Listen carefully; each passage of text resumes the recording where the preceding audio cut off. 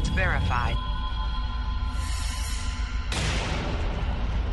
Priority 1 message from Starfleet coming in on secured channel.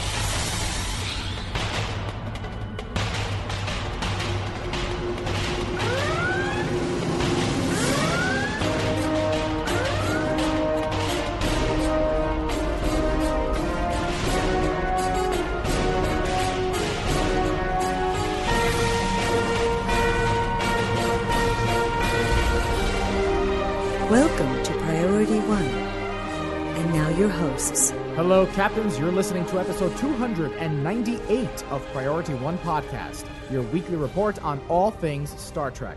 Available for download or streaming on Monday, December 12th at PriorityOnePodcast.com.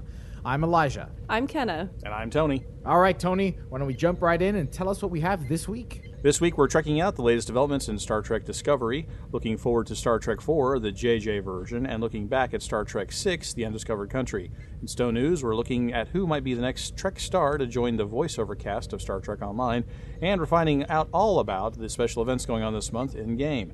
Later, we've got a special interview with Dayton Ward and Nathan Dowdell from the new tabletop RPG Star Trek Adventures.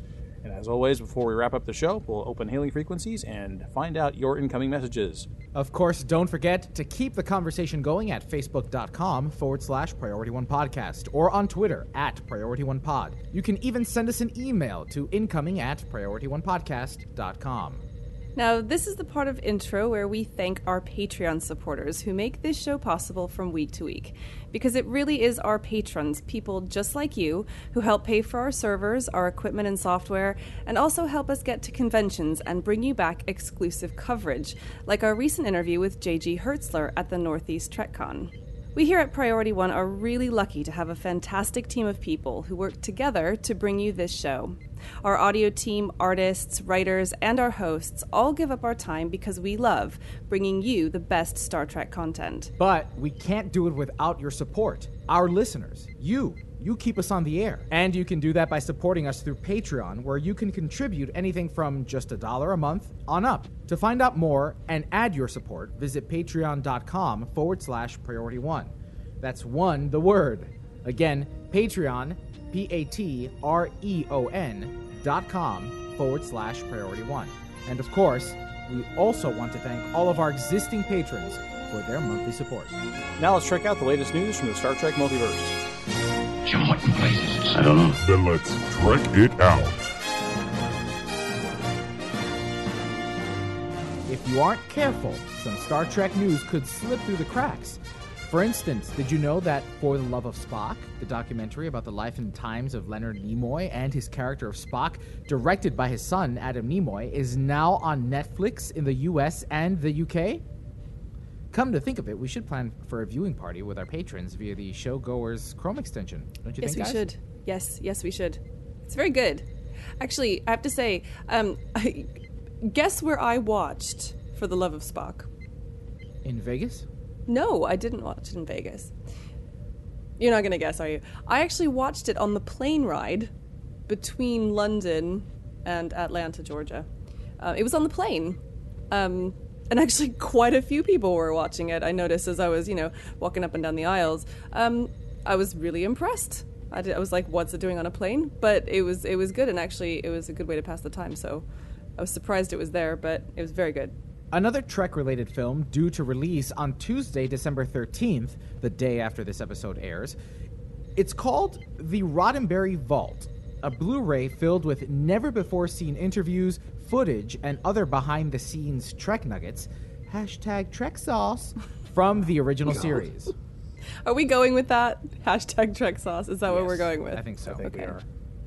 So have either of you pre-ordered it? It's actually on my Christmas wish list. Okay. But yeah, it definitely is. And, the reason that I really want to see it is because I saw previews of it in Vegas, and I saw more previews of it at Destination Star Trek in Birmingham in England when I went to see that. And it actually looks really well produced, totally watchable, and some really interesting stuff that they found. So I do quite watch it, but it's on my wish list for Christmas. I kind of have to be arm wrestled into watching documentaries. Really? Even Yeah. about Star Trek? Documentaries, period. No, but it's not. I don't know if you saw any of the talks. So it's Mike and Denise Okuda who have done a lot of this, the work for the Roddenberry Vault, and it's not so much a documentary as it is. It's put together all of this sort of extra footage. Yeah, it's stuff that Gene Roddenberry literally just kind of picked up off the cutting room floor and then kept. It was not in any way sort of archived. It was just sort of stuck in a closet, basically. Right. And they have some, interesting, like, alternative takes that were just cut, or just, bits, stuff that like doesn't even make it into bloopers for Priority One, that kind of stuff. Wow, but that is bad, nonetheless, no, but is nonetheless gives you a really interesting insight into what was going on behind the scenes. So some of the footage that they showed was just really interesting. You get to see Leonard Nimoy not just as Spock, but as Leonard Nimoy, the actor, doing his like proper acting thing. So what you're describing to me is a series of YouTube clips that I could watch individually. Yeah. Oh, come on, Tony! Don't knock it. No, don't be so negative about it. I'm not negative. I just don't like documentaries. It's just I just don't think. No, I'm really looking forward to this.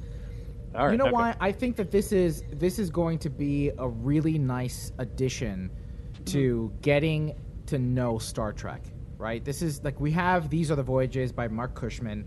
Like, that's a really good companion book if you're rewatching the original series. And I think that this is going to be a really nice companion to watching the original series as well. Like you mentioned, Kenna, this is a lot of footage we've never seen, interviews that we've never heard. I don't know. There's something about the making of type of thing that I really enjoy. Yeah. But that's because you're a producer as well.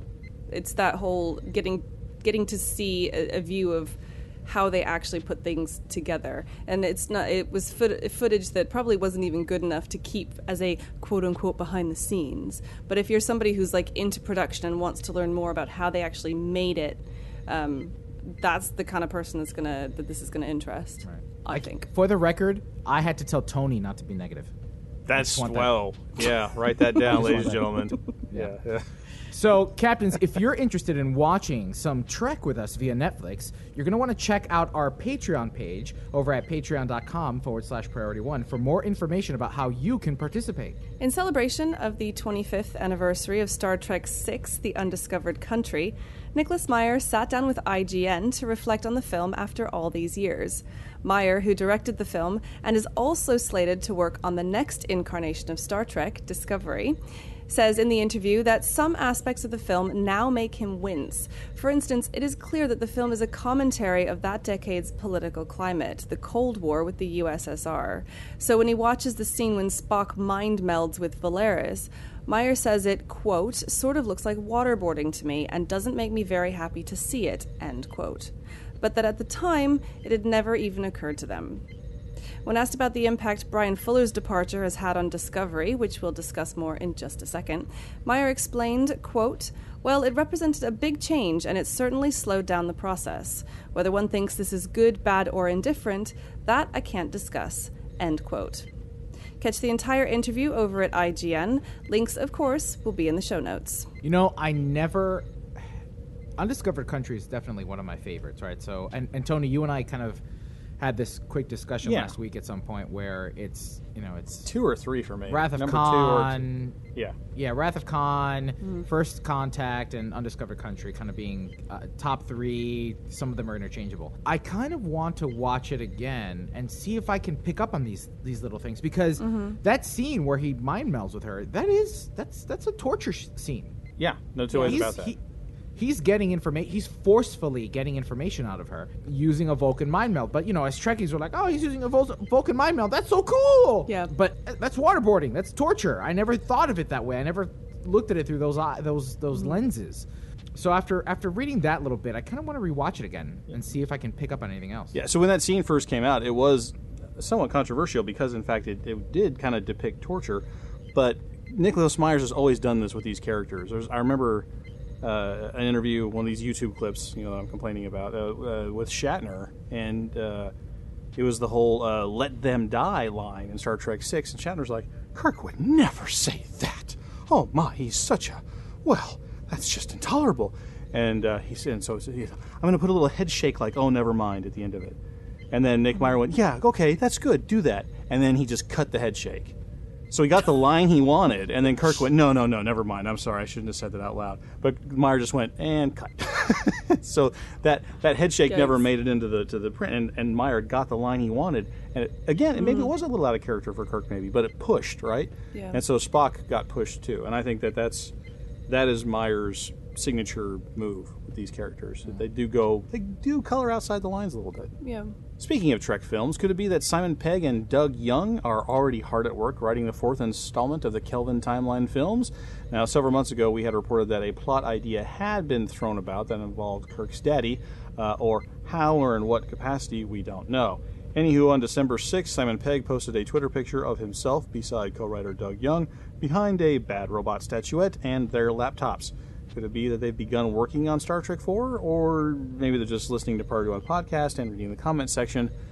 The world may never know. I think that they're listening to Priority One podcast. Oh, defo. That's what I think. Yeah. In other more disappointing Star Trek development news, it seems that Bryan Fuller is completely off of Star Trek Discovery. In an interview with Newsweek posted on December 2nd, Bryan Fuller talks about the bittersweet exit from the upcoming series. Fuller explains, quote, ultimately, with my responsibilities elsewhere, I could not do what CBS needed to have done in the time they needed it done for Star Trek, end quote. He goes on to explain that, quote, I'm not involved in production or post-production, so I can only give them the material I've given them and hope that it's helpful for them.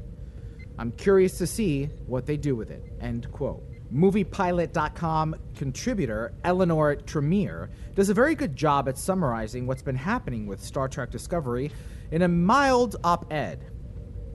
Ultimately, the fear is that CBS is already self-sabotaging the new series to their own naivete. Yeah, so I'm super disappointed by this. I mean, honestly... Which part? The part about that Bryan Fuller is, out, totally out. And to be fair, I think we kind of all knew it and didn't want to admit it to ourselves, because as soon as they said he wasn't showrunner anymore, and we were all like, oh, it's fine, he's still an executive producer, and he's still got a finger in it, and it's fine.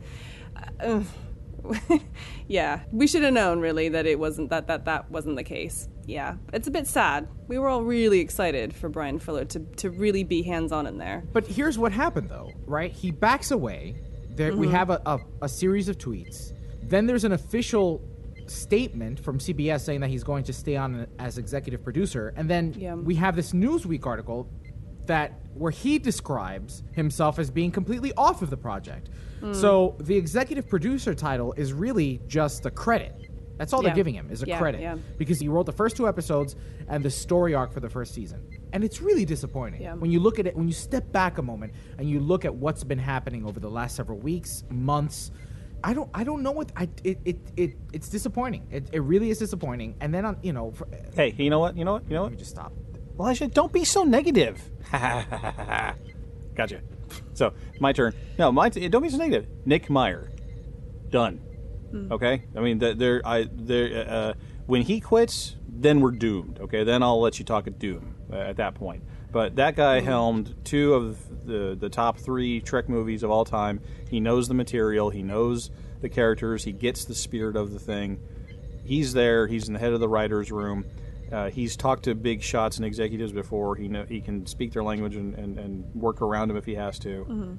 As long as he's there, I think it's going to be okay. And and even if he's not the showrunner, that the people that are the showrunners are probably going, Nick, can I talk to you for a second? And I got questions, just bounce some things off you, and getting that sort of that sort of input. Meyer may not get the big shot credits, but as long as he's still there, I think we're going to be okay. Doesn't it make you nervous saying something like that? Who, me? Oh, yeah, absolutely. Yeah, going, oh, yeah, as long as that one guy is there, it'll be fine. Doesn't that make you nervous saying that? If it were not Nick Meyer, I would be more nervous. Nick Meyer. I mean, I think their marketing department has got an uphill battle because at the moment, at least for Star Trek fans, we now need convincing that everything's fine. And it's, in retail we talk about you want to leave as few barriers between a customer and the purchase as possible. And at the moment, there's so many doubts that when I lay out my $9.99 a month that I'm not going to get something that's worth it, that it's just going to make me think, do I really want to? And that's one thing you never want your customer to think. Do I really want to buy that? So they've got a job now. Okay, they've got 6 months to convince us that everything's on track and everything's great and everybody loves it. That concerns me too, right? We're 6 months to debut. 6 months, right? And we're just now getting secondary character announcements, right? 6 months before a show, we should be seeing leaks from the set, right? We should be seeing post-production kind of or production blogs and things like that. 6 months for the first episode, and we're just now here. Look, man, I'm scared. Okay. It's getting to the point. Look, it's getting to the point where I'm seriously. Never mind. Hey, Elijah. Nick Meyer. I'm done. Nick Meyer.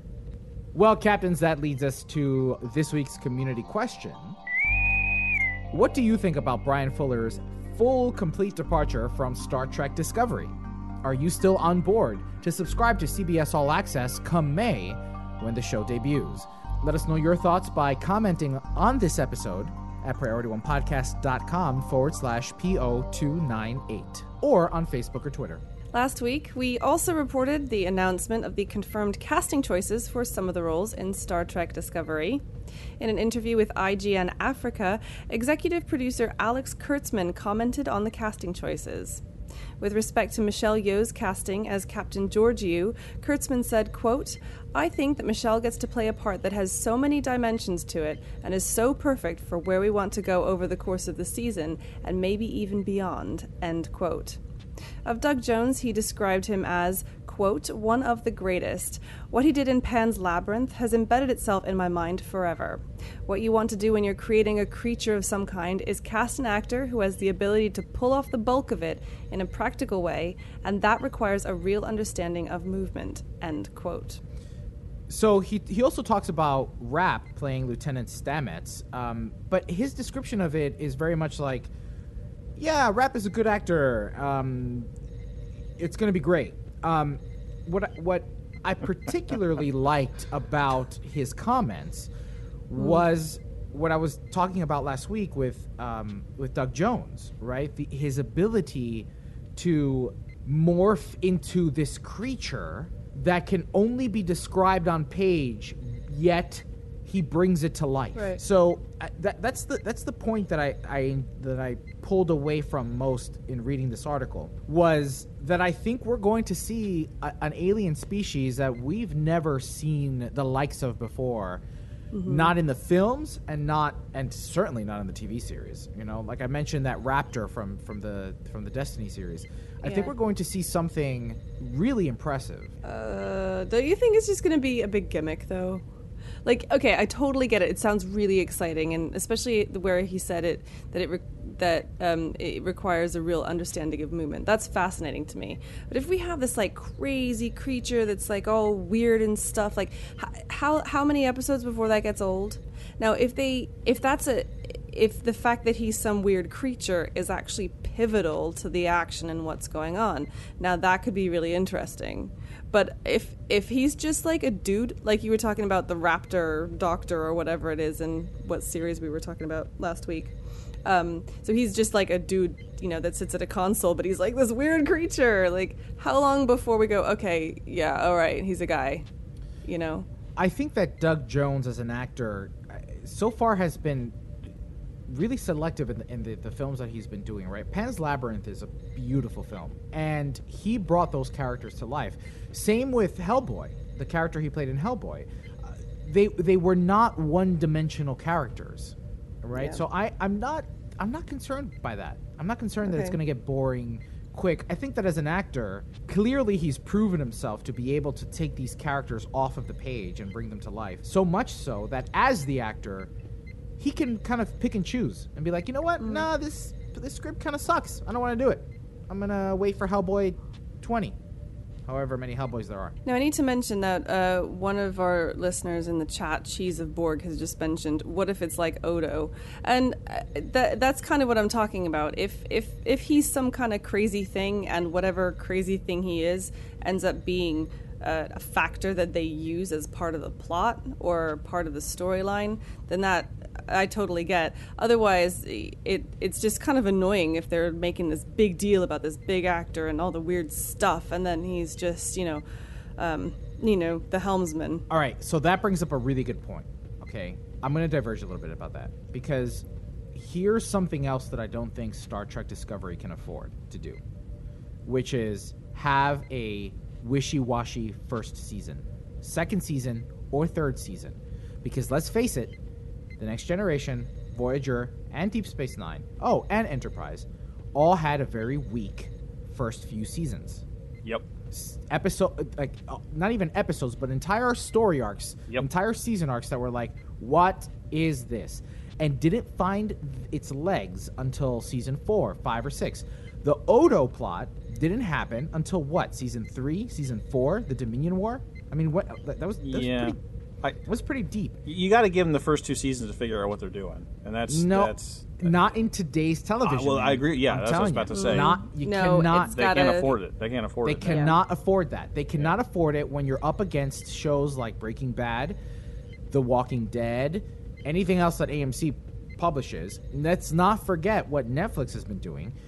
These are shows that just burn the road the moment the flag hits the ground. Right. And all those previous incarnations, all you were doing was asking your audiences to spend the time. Don't watch those other shows' channels. Watch this show's channels and let us sell ads in the meantime. Right. All we want is your time and your eyeballs. Now they want $6 a month. They don't have 2 seasons to find their legs. The character better pull his weight. The story better pull its weight. And unfortunately, Mr. Rapp better be more than just good.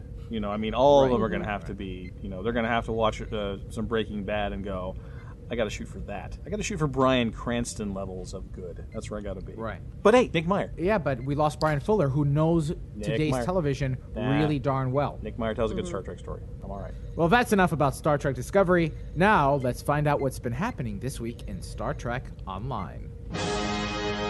Computer status report. Status. Incoming message. I'm only in the mood for good news today. Well, Captains, welcome back to Star Trek Online News. It's a relatively quiet one this week in terms of actual news, but there are a ton of events that will set us up for the month of December, and some hints from Cryptic about what might be to come in the new year. We had a new story blog this week, creatively titled Tales from K-13 Part 3. Ooh, inspired. It follows the arrival of a familiar character onto the newly recovered starbase K-13. Ezri Dax, now captain of the Aventine, has been sent to the starbase to assist with acclimatizing the temporarily displaced Klingons into a new time where they are not at war with the Federation. Her symbiont's experience with the 23rd century Klingons as Curzon Dax gives her unique insight and an ability to communicate with the displaced warriors, and hopefully stop them before they harm each other, or us. Not much happens in the story outside of establishing some background for what could be a new storyline featuring the joined Trill. Al, Captain Gecko Rivera, tweeted the following on the day the storyblog was published, quote, "In the recording booth, listening in on a new Star Trek voice actor for our anniversary. Can you guess who it might be? Question mark." End quote. Captain Gecko was coy as ever about the answer to that question, but the timing seems appropriate. Could we be seeing Nicole DeBoer, Ezri Dax from Deep Space Nine, joining the voiceover cast of Star Trek Online?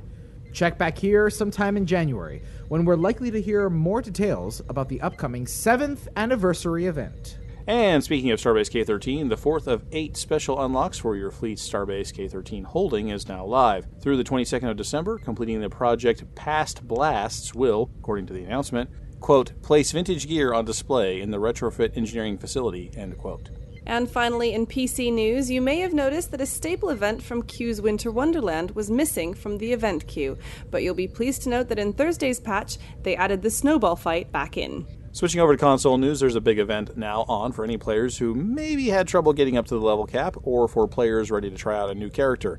Now through the 10th of January, all players will get double XP, that's right, double skill points and expertise throughout all of Star Trek Online on Xbox One or PlayStation 4. With any luck, this event could be a signal that a big release is coming up. Maybe we can finally expect to see Agents of Yesterday on our consoles in the new year.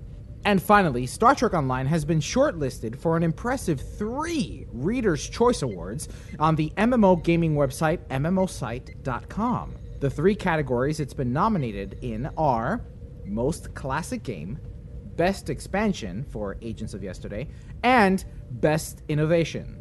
Star Trek Online is up against some heavy hitters, including Destiny, Final Fantasy, World of Warcraft, League of Legends, and many more. To cast your vote, go to event.mmosite.com/game prize.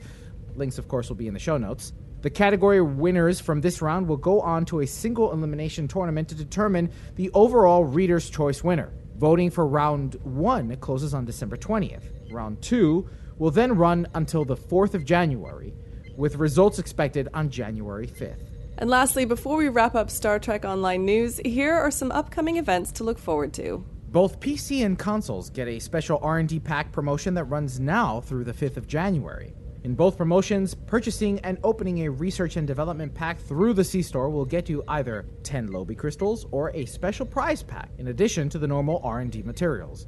For PC, the prize pack contains your choice of a variety of Tier 6 ships, including the Krenim Time Ship, the Jem'Hadar Strike Ship, and the Tier 6 Constitution class, among others. The special pack for console players sadly doesn't give you an option, and only offers the Jem'Hadar Strike Ship, but it's nonetheless a great prize if you're lucky enough to pick one up.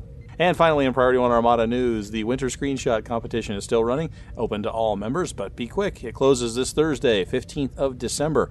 There are over 300 million EC worth of prizes up for grabs, so join any of the Priority 1 fleets today and submit your entry at PriorityOneArmada.com. As always, events are subject to change without notice. Be sure to keep your eye on the in-game calendars or listen in here at Priority 1 for more news and updates for Star Trek Online. Now, if you'll remember last week, we told you about a new Star Trek tabletop RPG that's currently in development. We sat down with its writer, Dayton Ward, and its developer, Nathan Dowdell, to find out more about Star Trek Adventures. Security clearance level 3 or above is required to access files. This is Captain Benjamin Sisko. Authorization Sisko Alpha 1 Alpha. Logs accessed. Well, Captains, we're really pleased to have on the show today Nathan Dowdell from Modiphius Games and Dayton Ward, who's a best-selling author of numerous Star Trek novels and short stories, among other things. They are here to talk about the new Star Trek Adventures tabletop role-playing game, which we told you about last week. So, Nathan, Dayton, welcome to the show. Hi, it's good to be here. Yeah, thanks for having me. So I guess we'll just start off a little bit just talking about what the game is. Could you give us an introduction to where the game's come about? And this is, it's been quite a long time since we've had a new Star Trek tabletop game, hasn't it? It has been, yeah. I think it's well over a decade since the last one was in print. And obviously we haven't had a great deal of new Star Trek since then, but there's still plenty of room for a new game in the setting, particularly as we've just had the 50th anniversary and we've got the new series starting in the new year. Mm-hmm. Can you tell us a little bit about the how the physical game is set up? You know, what you get in the box, what the rule set is. As a role-playing game, it's not so much a box as a book, and then obviously you'll have your dice and paper and pencils and counters for keeping track of things, but they're separate to that. Gather what of those as you require. The intent is very much that the group of players play as the senior staff / bridge crew of a starship, a starbase, something like that, mm-hmm. with the GM setting them off on their various missions, called down from on high, investigating strange phenomena, seeking out new life and new civilizations, and so forth. Yeah. Now, one of the staples of role-playing games is that it's kind of collaborative, right? Everyone gets around the table. Of course, the GM is God, but, everybody else sort of works together. But Star Trek's typically very, there's always the captain, there's always the first officer. How do you kind of merge those two things? I don't necessarily see there being that huge a difference. When you look at the shows, the iconic captains never really rule over their subordinates. It's more like a first amongst equals type relationship where Kirk or Picard will be the one that gets the final say, but they will always listen to all the experts that work for them, that command the different divisions on board ship, who've all got their own years of expertise and their own skills and their own knowledge base. The captain can't make the right decisions without that sort of information, and in that regard, it's extremely collaborative. The captain can't do it all by themselves. So, if you are playing with a group of people, how do you decide who gets to be in one of those roles? Because now you have to forgive me, I am not a tabletop RPG player. I've never done it before. Not that I wouldn't, I just never had the opportunity. So I'm a total newbie to all of this. If I was getting together with a group of my friends and we were playing one of the scenarios that you set out in the playtest, for instance, how would we decide sort of who's going to be your captain, who's going to be science officer or whatever, or do you have to do that? Can it be everybody's at the same level? It's entirely possible to handle it differently, and we'll be putting options in the rulebook for if you want to have everybody as equals and then the GM controls the captain. Mm-hmm. But beyond that, in my own playtesting and the playtesting that that we've done early on, it's been a simple matter of everyone's got their own favourite sort of role they want to carry out on board ship, their own favourite sorts of characters. Not everyone will want to be the captain. Not everyone will want to be a first officer or the chief of security or whatever. They'll come to some consensus as to who wants to do what. I know the games I've was running at the games I've been running at conventions, I've literally gone around the table with a list with a stack of pre-written characters and gone, who wants to be the captain? Yeah. Who wants to be the first officer? Mm-hmm. Who wants to be chief of security?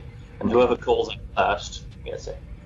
In the finished game, there'll be a character creation chapter that lets people devise their own characters, and when you do that as a group, you can figure out your group dynamics, who's in charge, who's running each department, and so forth. Okay.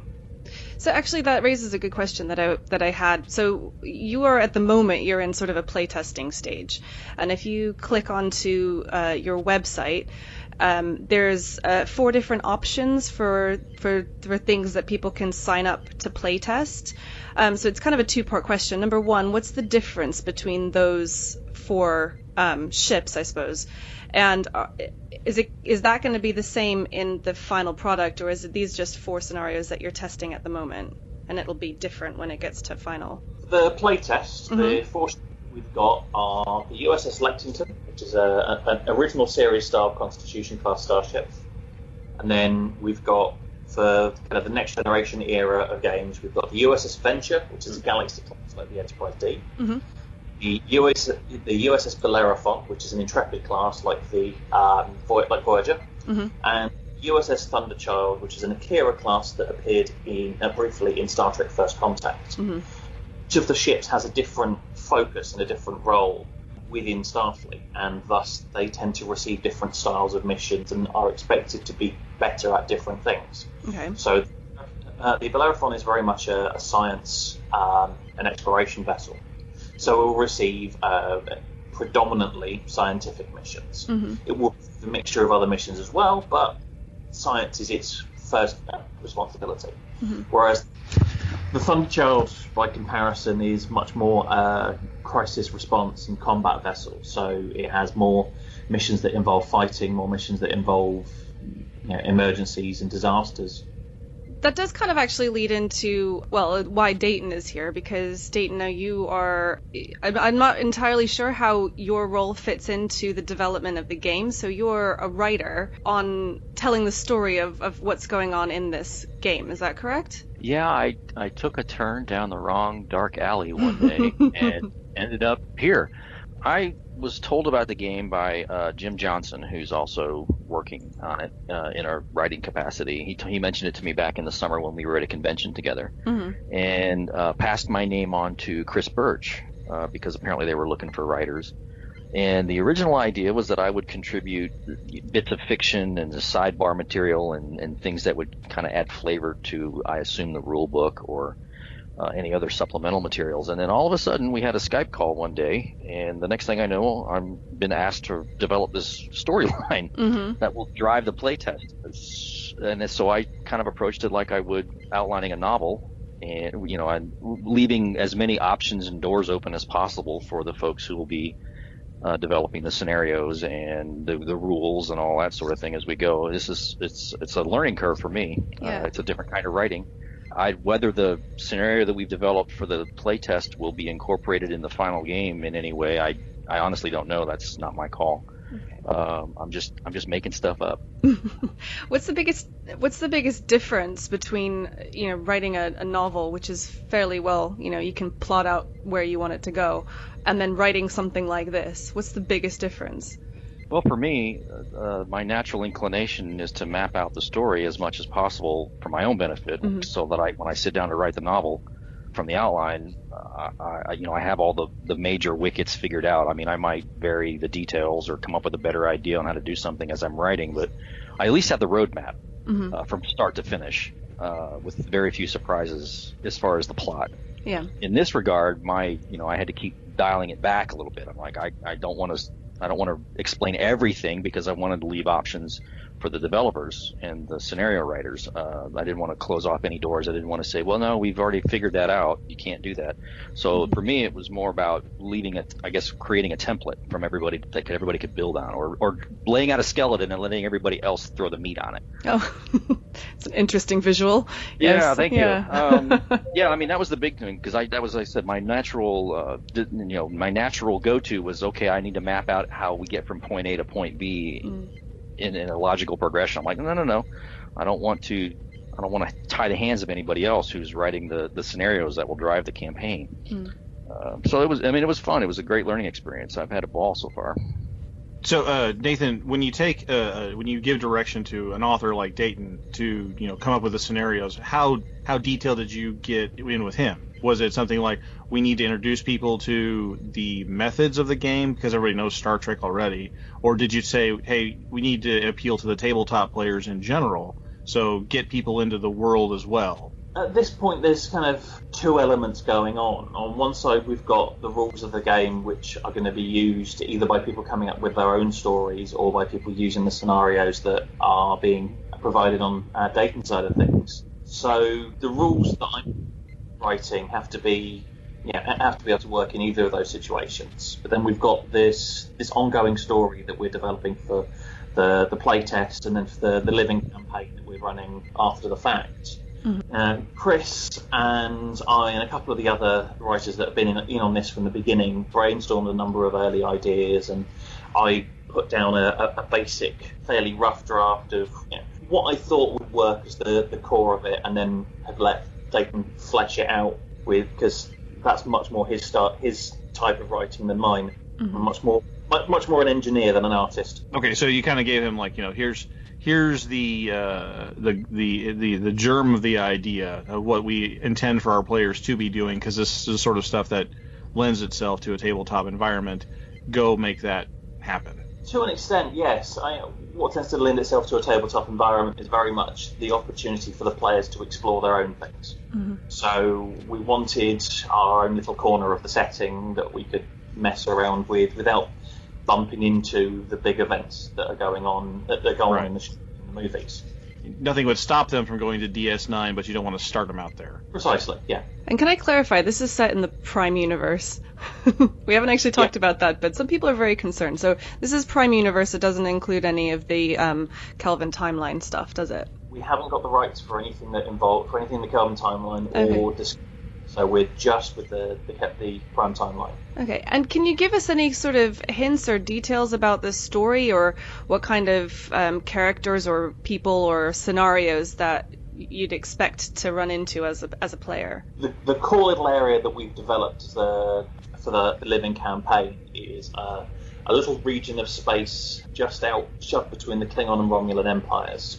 The Federation have got a little starbase out there named for the Narendra system, where famously the Enterprise C sacrificed itself to save a a Klingon colony from Romulan aggression. Mm-hmm. And so the Klingons and Starfleet maintain this station together, and it's this little unexplored region of space out, just off to one side, out of the way, its own set of mysteries.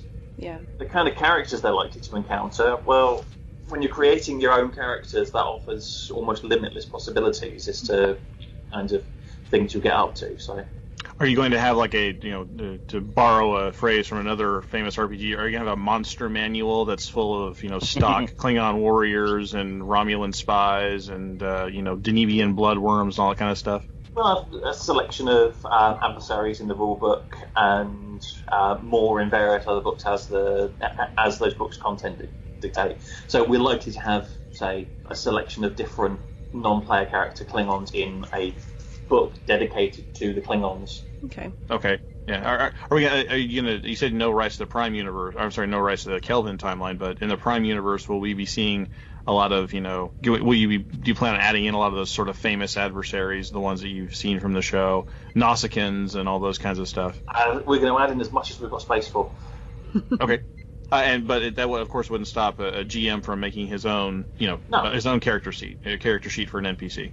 There is, but it's a fairly stripped down and minimised one compared to what a player character will have. So it won't take a great deal of effort to come up a Romulan scientist on the fly in the middle of a game. So like a Star Trek Rogues Gallery manual, basically. That'd be all right. Yeah, behind door number 1, you've got the worm. Behind door number 2, it's the Mugato big, gorilla thing. Door number 3, hey, it's a Boothby. Hey, except he turns out to be species 8472 and murders you. So. I think we have to stick with the canon. So far, he hasn't been revealed to be anybody special. I think he's a Q, but that's just me. So. The 8472 masquerading as Boothby turned up in Voyager. There you go. It's canon. There it is. Boom. All right. I rewatched all of the series on Netflix because they arrived on there over here in the UK just as I started work on this project. So I've done my research. All of them? All of them. Wow. Wow. Yeah, and you can call it work too. That's yes. Brilliant. Right, so let's talk a little bit about the playtest because you're looking for people now to sign up and actually start playing through some of these scenarios. What can somebody expect if they sign up for the playtest? Now, Tony, you've already signed up, haven't you? Yes, we Priority 1 plans on having its own little playtest within our little group. Yes. Yeah, so we're going to do that. What can a new person coming in? What can they expect if they sign up for the playtest? So if you sign up for the playtest as a GM, you'll get your opportunity to pick the ship that you want to run your group through. The first playtest pack doesn't involve any of the ships just yet. It provides you an introductory scenario to help you learn the basics of the system and help us get some of those elements of the system tested. As well as a selection of 12 pre-generated characters that are freshly graduated ensigns from the academy, all headed out before they get assigned to their new ship. Brilliant. As the playtest goes on, you're getting feedback from all the now thousands of groups that have signed up. We'll produce subsequent packs, we'll take into account your feedback and package in those updated rules and additional rules for things like the ships and for character creation later down the line, with new scenarios according to the ship that you've signed up for.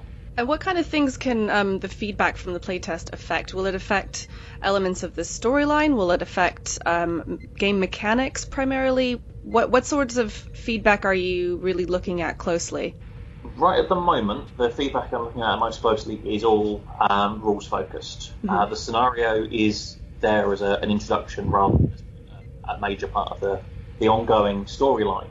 So I'm looking at the rules to see what works, see what's not clear enough, see what could be improved upon. Okay. Moving forwards, choices made in particular scenarios will impact future scenarios, and not just for the ship that you're on. Okay. Yeah, I've read through the original, the baseline test, and I believe you when you say you watched all of the shows, because I smell at least 2, if maybe not 3, Star Trek episodes coming straight off the page on that stuff. It's not by accident that all the examples of play in the main rules text are straight out of the shows, except for one that's out of one of the movies.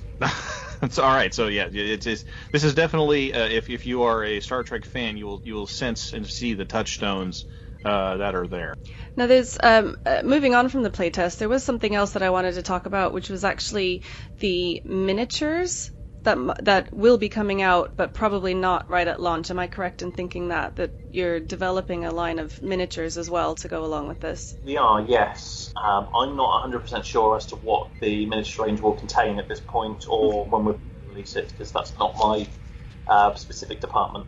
Yeah, well, you're focused on the rules side of things, aren't you? So it's not something that's going to require having miniatures, but it will be a nice little addition. And I know that a lot of people are really into collecting all sorts of things. So on your website, there's a little preview of a couple of the figures that might be available soon. So I would encourage our listeners to go and check that out. Yes, the Kirk and Picard that we've been showing off, we've actually had those as free giveaways at conventions. People signing up at those conventions. Oh, right.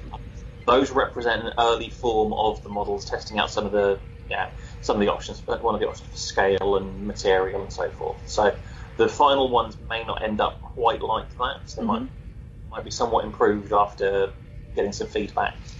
One of the other things that I do know will be happening is that, one, you don't need the miniatures for the RPG itself. Yep. We will be including a small set of rules at the back of the main rulebook for what are essentially away team missions, where you can do a little skirmish battle between two little forces of a Starfleet away team and a group of Klingon warriors, or a Unimatrix of Borg drones, or something like that. Cool.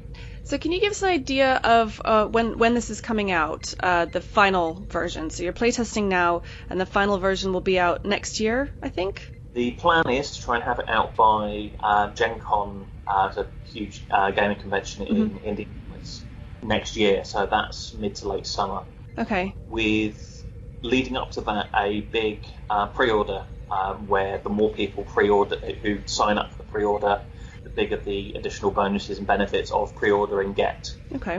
And because you mentioned that you've been going to some conventions and showing off the game, and as you said, the miniatures. Are you doing any more conventions in the near future? I know it's kind of an odd time of year for it, but between now and Christmas or in January. I'm not personally, but the main Modiphius team and the tend to travel all over the place for various conventions. The most recent one we did was Dragon Meet in London. This weekend's just gone at the time of recording. Which was massively successful. I was inundated with people wanting to try out the game. Yeah. Well, I know that. I said before, I'm not a big tabletop gamer, but I know that people who are tabletop gamers have been lamenting the lack of a new Star Trek RPG. I mean, it's been basically too long, especially since tabletop is really coming back into its own. It's never been something that particularly appeals to me, and now all of a sudden, all of my friends are doing it, and I feel like I need to join in. So, yeah, it seems like it's the hip and cool thing to do now. It really now, is. Tony, I think in some circles it will have always been the hip and cool thing to do. So, to some of us, it has always been the hip and cool thing. Yes. Well, exactly, but so it seems like it's a good time now to have something, especially since Star Trek is in people's minds, and also tabletop. So it's really good. This is the part of the interview where we turn the microphone over to you and let you say your final words, Dayton and Nathan. So Nathan, you first. Is there anything that we didn't cover that you wanted to address?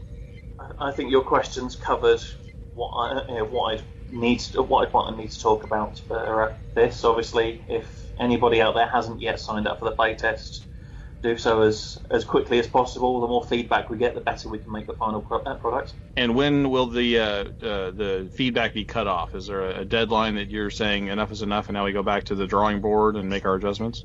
I'll be making adjustments almost constantly throughout the process, but there is a point where we have to stop taking in feedback, start putting in art and laying everything out and sending it to the printers. I'm not sure on the specific dates of that. That's for people above me to determine.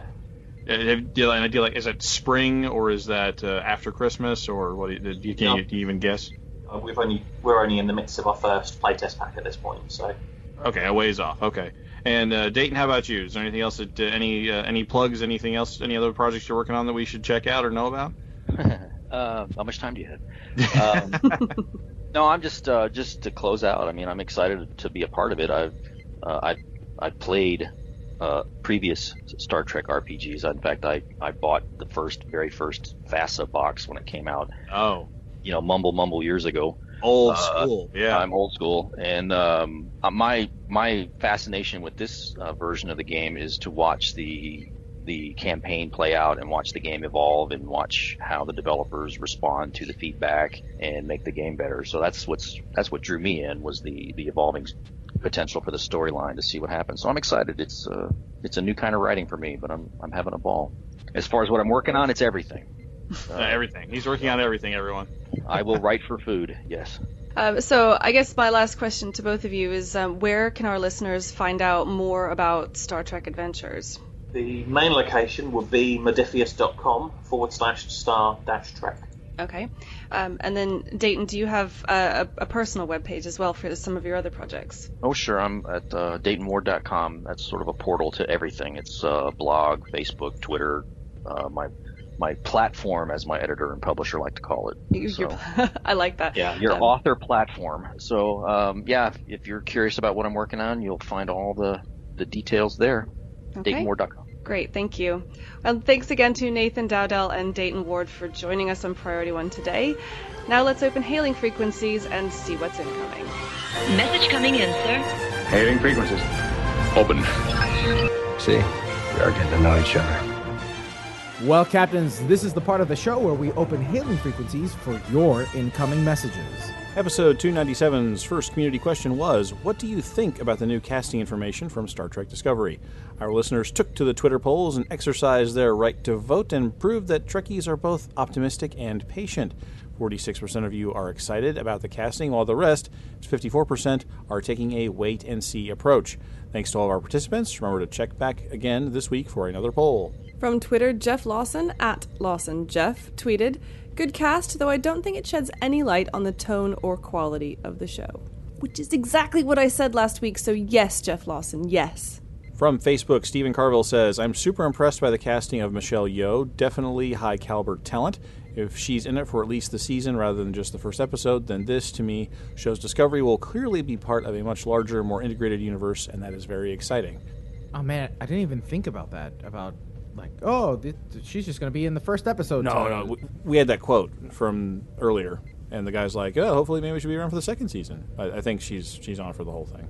Because they could literally take a page out of Star Trek Online and be like, she's the captain, but she dies, and then the lieutenant has to take command of the ship. Yeah, no, I don't think so. From PriorityOnePodcast.com, Lucas Anderson wrote in, I'm pretty excited that the main character is a fungus scientist. From my life science friends, fungus is some weird stuff that we barely understand. So there are lots of sci-fi storytelling opportunities there. For example, the lead may not be thrust into command by the death of a captain, but rather because the captain may or may not have been hijacked by a fungus similar to the one that creepily hijacks ants, that could inject some Battlestar Galactica-like paranoia into the show. I'm sorry, but anytime I think fungus, I'm just thinking Super Mario Brothers, the movie. Okay, not even the game, just the movie. Yeah. Yes, a fungus is something you bounce on top of to get to a higher, platform, or consume to double your size, right? I mean, that's what fungus is. That's not even what happened in the movie. Did you see the movie with John Leguizamo? And nobody saw the movie, Elijah. Nobody saw the movie. Nobody saw the movie. You have to watch that movie. You have to watch that. Do I need to eat a bunch of mushrooms Hoskins? first? Was that Bob Hoskins and John Leguizamo? Yes, it was. Wow. You have to watch that movie. Okay. Oh, please. I'm not going to do that. But I would like to point out, though, that Lucas Anderson has actually given us the link to an article about this fungus that hijacks ants and makes them into zombie ants. This and we're going to totally include that in the show notes. Yeah, no, I've read this before. Yeah, in case anyone would like to read further about the zombie ants. From PriorityOnePodcast.com, RTK142 says, I think the casting so far has been good. Doug Jones was one of the gentlemen in Buffy's Hush, considered one of the best episodes of the series. I'm not familiar with Rapp or Yeoh, but from what I understand about them, it should be interesting. I'm a bit disappointed to hear that Brian Fuller won't be involved, but I do continue to have hope. And his name is Nick Meyer. He didn't say that part. That was but I made it. That was Tony editorializing I smoothed that. it right in there. It was really smooth. The lead-in was right there. I took it. And that brings us to our second community question. If you could have anything from the Phoenix Prize pack in Star Trek Online, what would it be? Marquez commented on PriorityOnePodcast.com, I'll take all the uncommon packs I can get. Doing the dilithium rate math, the Phoenix upgrades are equal to or perhaps just a tad better than superior tech upgrades, so it's a win. I'm lucky enough to have already most of the ships, except for the Jem'Hadar bug ship, and the red matter capacitor is pretty much outdated now. Yay for power creep. Great show, everyone. I still use the red matter capacitor. Like I have my oh crap bar, right? And I that launches in the oh crap bar. Yeah, it's not a bad thing. There's some builds I keep it on, and it's no crap button. I've never used it. From Twitter at Captain Revo, I wanted the Tier 5 Jem'Hadar ships so I could use them on my carrier, but doesn't look good on that happening. From the Star Trek Online forum post, Tyler Maxwell says, I'm crossing my fingers for a Voth Dreadnought, just to have one, but I'm really waiting for a few things that aren't, but really should be, in the box. Some of the old Tribble testing reward DOFs, for instance, maybe even the original EMH bridge officer, or the old veteran bridge officers from the free-to-play currency conversion. Basically things that haven't been obtainable in any way for a long time. Yes, there was the original Android bridge officer from the free-to-play conversion. I do remember those Tribble testing DOFs. Those are actually really nice. They should bring those back somehow. Yeah, they can go back to the locker anytime they need a dilithium sync or a shot of Zen. They can go back to this. Yeah, that's the important part about this Phoenix Prize pack is that if they test the mechanic, if it was successful for them as a mechanic for driving a bit of dilithium sync and a bit of Zen for them, then there's probably a whole bunch of stuff that could be rotated in and out depending on what they need at what time. So it's a good thing. It's a good thing. Well, Captains, that wraps up episode 298 of Priority One Podcast. But before we go, here's our community question for this week. What do you think about the news that Bryan Fuller has fully departed from Star Trek Discovery? Captains, we love hearing from you. Leave us a comment on our website at PriorityOnePodcast.com, on our Facebook page at Facebook.com/PriorityOnePodcast, or tweet us via @PriorityOnePod. You can even leave us a voicemail via SpeakPipe. Just click on the widget on our homepage. Don't miss a thing from the world of Star Trek. Catch our episodes every Monday morning by pointing your favorite podcast app to feeds.PriorityOnePodcast.com. You can even join in on the fun while we record our episodes live on Thursday nights at around 10 p.m. Eastern at PriorityOnePodcast.com/live. And if that wasn't enough, you can join us in Star Trek Online in the Priority One Armada. If you're interested, just head over to PriorityOneArmada.com and sign up today. Led by our fearless Michael Winters McDonald. This episode of Priority One Podcast is sponsored by our patrons through patreon.com. Patreon. Find out more and add your support at patreon.com/PriorityOne. Even if you can't make a financial contribution, please help spread the word about the show and invite your fellow Trekkies. It's your support that keeps us going. Don't forget to tune into Priority One Productions' Guard Frequency podcast at guardfrequency.com, covering the world of space sims, including Star Citizen, Elite Dangerous, Descent Underground, and many more. If you like this show, then listening to Guard Frequency is the logical choice. Thanks to our audio team, led by Michael McDonald, with assistance from Brandon Parker, Jake Morgan, Esmaria De Post, Gavin Lawarn, and a new member of our team, Niall Fernandez. Thanks to the composer of our theme music, Chris Watts. Thanks to our syndication partners, Subspace Radio and Trek Radio. Most importantly, a big thanks to you, the Star Trek community, our listeners, because without your ongoing support, none of this would be possible. Enemy ship on sensors. Red alert.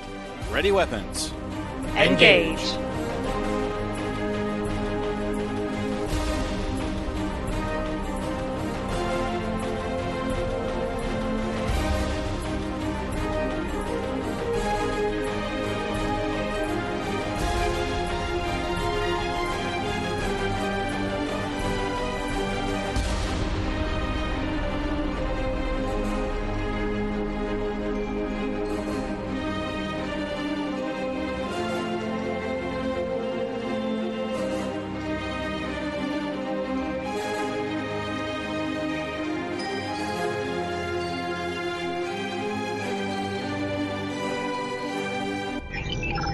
Transfer complete.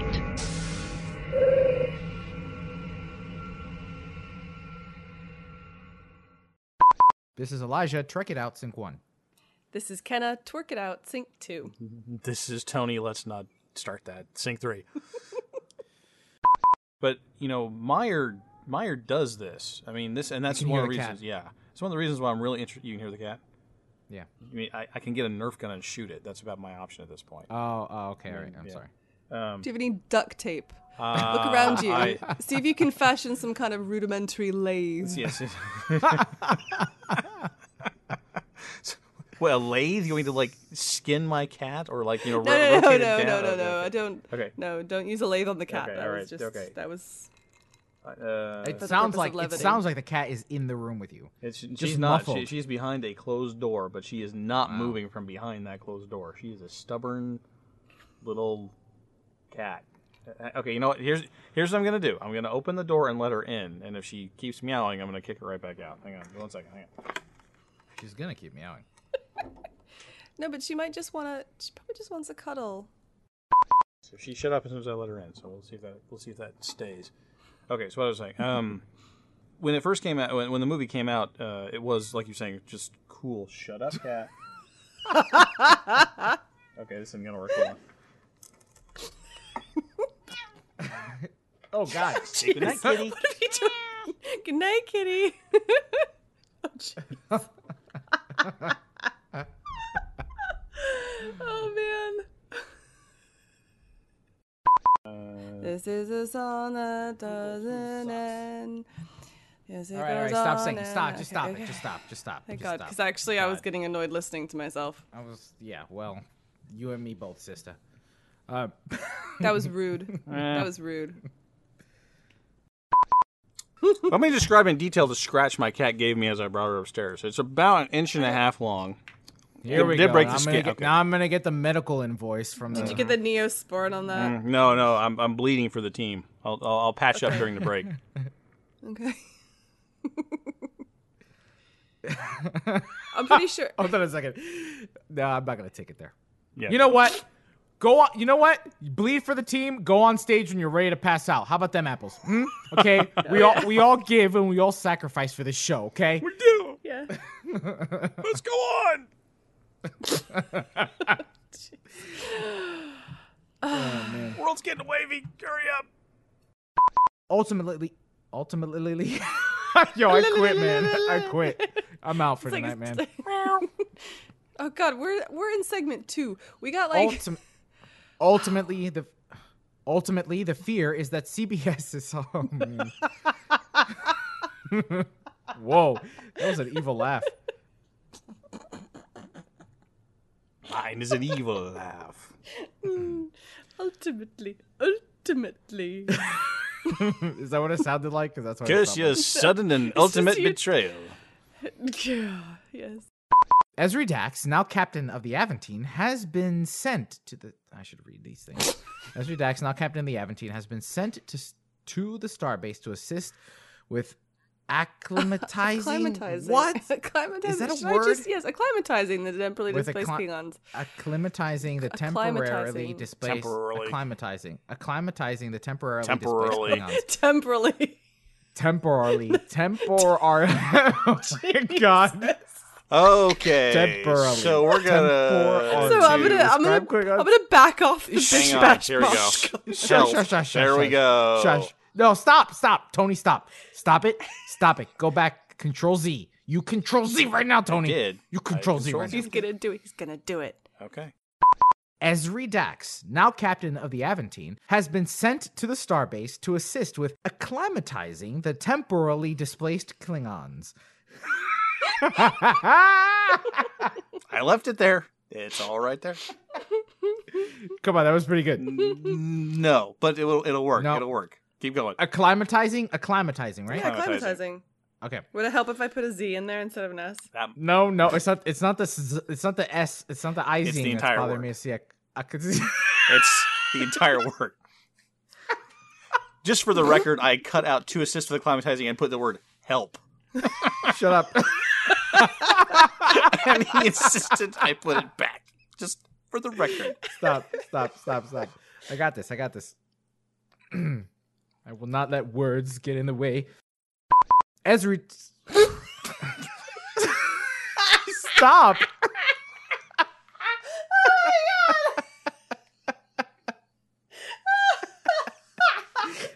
Bring it in. Jesus Christ.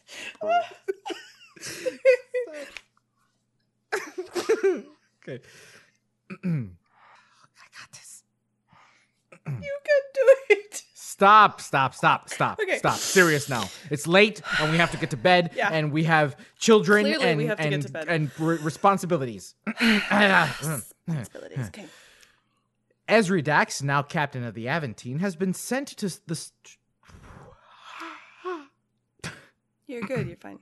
I got this. Look, first of all, last week, y'all gave me the words with the pronunciations because I'm Latino, and you're like, oh, he'll just Latinoize that. And this week, you must admit it worked wonderfully. I get acclimatizing temporally and symbionts. Acclimatizing the temporally displaced Klingons and her symbionts experience. Is that what you mean? All right. I was just saying the words that you gave me. Mm-hmm. Yeah. The you mean the English words, like totally normal English words that I gave you. But they were spelled in the British way, which is weird, and they all came together, which was kind of a mouthful. Yeah, I know, I get it. Yeah. Help. Yeah, it's like super hard. Yeah. I hate you all. Switching over to console news, there's a big event now for any players who have maybe had trouble getting up to the level cap. Today in Stone News, Star Trek Online has been short. Oh, don't mind me. I'm just reading ahead so that. Dude. Podcast foul there. He's looking for hard words. Acclimatizing temporarily displaced Klingons. The rain in Spain that's mainly falling on the plane. It's like, can you handle like expansion and innovation? I hate you. Yay! Okay, can we please hit stop? Everybody hit stop.